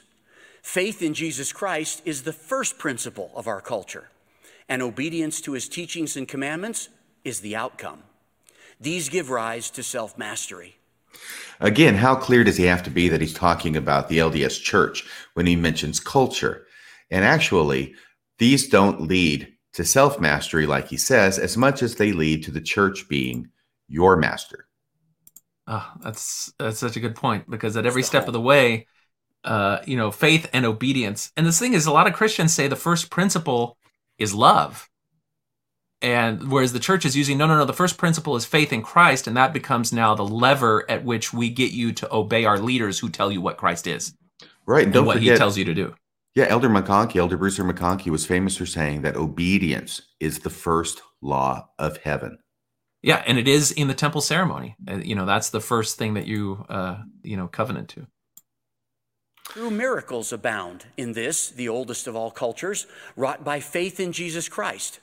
The power of the priesthood, prayer, self-improvement, true conversion, and forgiveness. Yeah, true miracles abound in this culture. We just don't hear about these miracles very much in general conference, well, except for houses burning down. Now, and note how he has to add to the idea of miracles, the list of miraculous things. He lists prayer, self-improvement, and forgiveness. He has to lump those in with true miracles just to flesh it out and make sure that there are some that are actually talked about. Well, the real miracle really is how you come to know your authentic self by doing those things. Your authentic self being the mold in which the church places you. Yes, exactly. And how you achieve self-mastery by doing everything that you're told to do. It is a culture of missionary work. The worth of souls is great. In the culture of Christ, women are elevated to their proper and eternal status. They are not subservient to men, as in many cultures in today's world, but full and equal partners here and in the world to come. Okay, this was staggering to me. What did you think about that? I mean, I heard this and I thought, is he talking about the Mormon church here? This is a classic methinks he doth protest too much kind of moment. It's like he's presenting the Mormon church in a way that's totally unlike the Mormon church and saying, this is the Mormon church. Yeah. It's like the guy who said that, I'm so glad that the church has stood against racism in all of its manifestations from the beginning. It's like a blatant misstatement of the reality in order to like make it a talking point. I don't know. Well, they know that that's what they should be saying. So they say it in spite of the fact that the history of the church does not support it. And this isn't even just the history of the church. This is right now in the LDS church. He says, in the culture of Christ, women are elevated to their proper and eternal status. They are not subservient to men. As in many cultures of the day of the world. What? But they're full and equal partners here and in the world to come. They're full and equal partners. So I could imagine a woman taking this talk into her bishop and saying, okay, so I'll be blessing the sacrament next Sunday? Yeah. Well, equality does not mean that you're the same. We have different roles, but you're equal in the sight of God. Right. Equality does not mean equal. Self-mastery does not mean self-mastery. Authenticity does not mean authenticity. And religion apparently means society. We have this complete overturning of things where words that have a common understanding that we all base our communications on are now being used in other subversive ways in order to try and say something and make it sound like the church is great. We're ahead of the curve. Everybody's equal in this church. Women are equal with men. And I suppose somebody out there who doesn't know anything about the church and just happened to tune into General Conference while they were flipping between programs might look at that and say, oh, well, that's cool. What a great church, and go on. But if they spend any time, like 5 minutes, finding out about the church, they're going to say, what is this guy talking about? How does he say this with a straight face? I get the feeling that I'm being lied to. Mm-hmm. And honestly, that's the only thing. If you've had your eyes open in the church, you can only see this as a complete misrepresentation. But if you're still the Chapel Mormon, where anything that the brethren say at any given time, you, because you've already pre-accepted them as truthful people, will now start to massage your own experience and your own understanding in your mind to make a resolution of that and to reconcile it. Okay, men are equal to women. They're not subservient. You know, the Relief Society president is not subservient to the bishop. She's serving alongside the bishop. And so it's so true. And, you know, part of her devotion is calling upon his wisdom and his leadership. And it's just, it's one of those things where the faithful and the people in the pews will lap it up, while it's like a greater division between people who are starting to think for themselves and see this as a bunch of gaslighting horseshit. Wow. You said the H word. It was Yu-Gi-Oh! He made me do it. Well, we are actually at the end of our time. And so I wanted to make sure that we played that talk. That is, in my estimation, and I encourage you to go back and listen to the whole thing. It's remarkable, really. Possibly one of the worst talks that I've ever heard in the history of my attendance at General Conference. It is so bad. I mean, it's one thing to hear people get up there and twist things, or like Elder Gong did, talk about one thing when he's trying to give the impression of talking about another. It's another thing to actually get up there and listen to a general authority lie directly to my face and apparently expect me to believe it.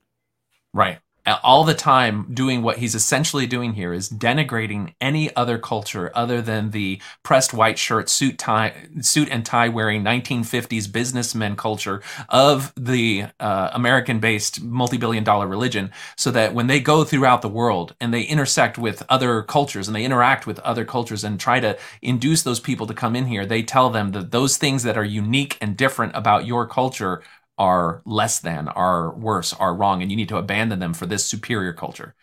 Do you have oh, sorry. Go ahead. I just think that's a terrible footing to stand on as a religion, and it's going to create more divisiveness as more people become awake to the inherent wrongness of that idea. Thank you. Do you have 3 more minutes? Yeah, let's do it. Can you just play that next timestamp? We want to hear from the Silver Fox. We do not want to omit his words. And just play that clip if you would. And I just want everybody to think about this because I referred to it before. This is what he says. And the specter of the 100 billion plus in the bank is over his shoulder while he's commiserating mightily with the members of the church and all they're going through because of the pandemic. But he's not going to apparently do anything about it in a real and concrete and financial kind of way. All right.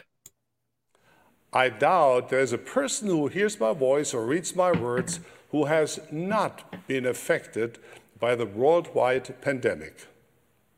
To those who mourn the loss of family and friends, we mourn with you. We plead with Heavenly Father to comfort and console you.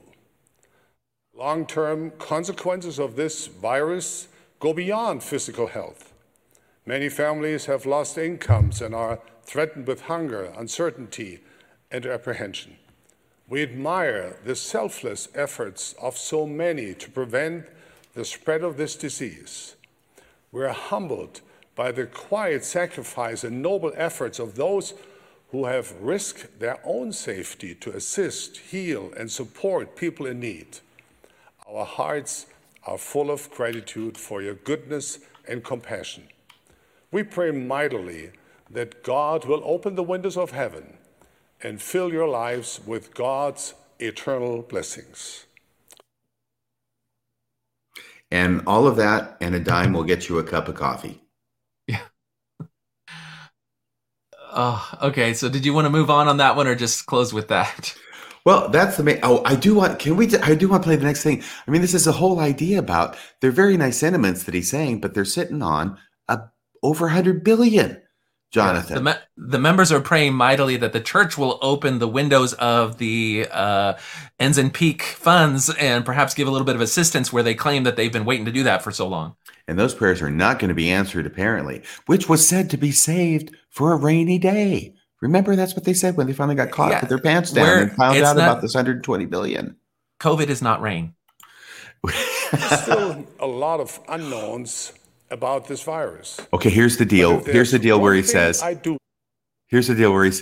God wasn't caught off guard by this virus. He knew it was coming. He just didn't get the word. I guess President Nelson just didn't get the memo. Well, he had to approve that logo change. So he was busy. Yeah, you're right. This virus did not catch Heavenly Father by surprise. He did not have to muster additional battalions of angels, call emergency meetings, or divert resources from the World Creation Division to handle an unexpected need. My message today is that even though this pandemic is not what we wanted or expected, God has prepared his children and his church for this time. That's it. He says we did not expect this pandemic. Nobody expected this pandemic, not even God's prophets and apostles. So even though Amos 3:7, which was a seminary scripture, says that, yea, surely God will do nothing, but he revealeth his secret unto his servants, the prophets, the pandemic was an exception to that rule. Yeah. Well, unless it's not God's doing, he could have been the clockmaker that set things in motion. And it's just evasive and a way for them to avoid the reality, for people to realize that their claimed powers are not so real. Anyway, I got to log off. You got to go. It's been great. It's been wonderful. I've had a great time. Thank you so much for making this possible, Jonathan. All right. Well, until next time, if there is a next time, and I know there's a lot of stuff to get through, we'll probably not be able to finish it all, but thank you so much for joining us. And this has been Coffee Talk on Things and Stuff, and we will see you next time.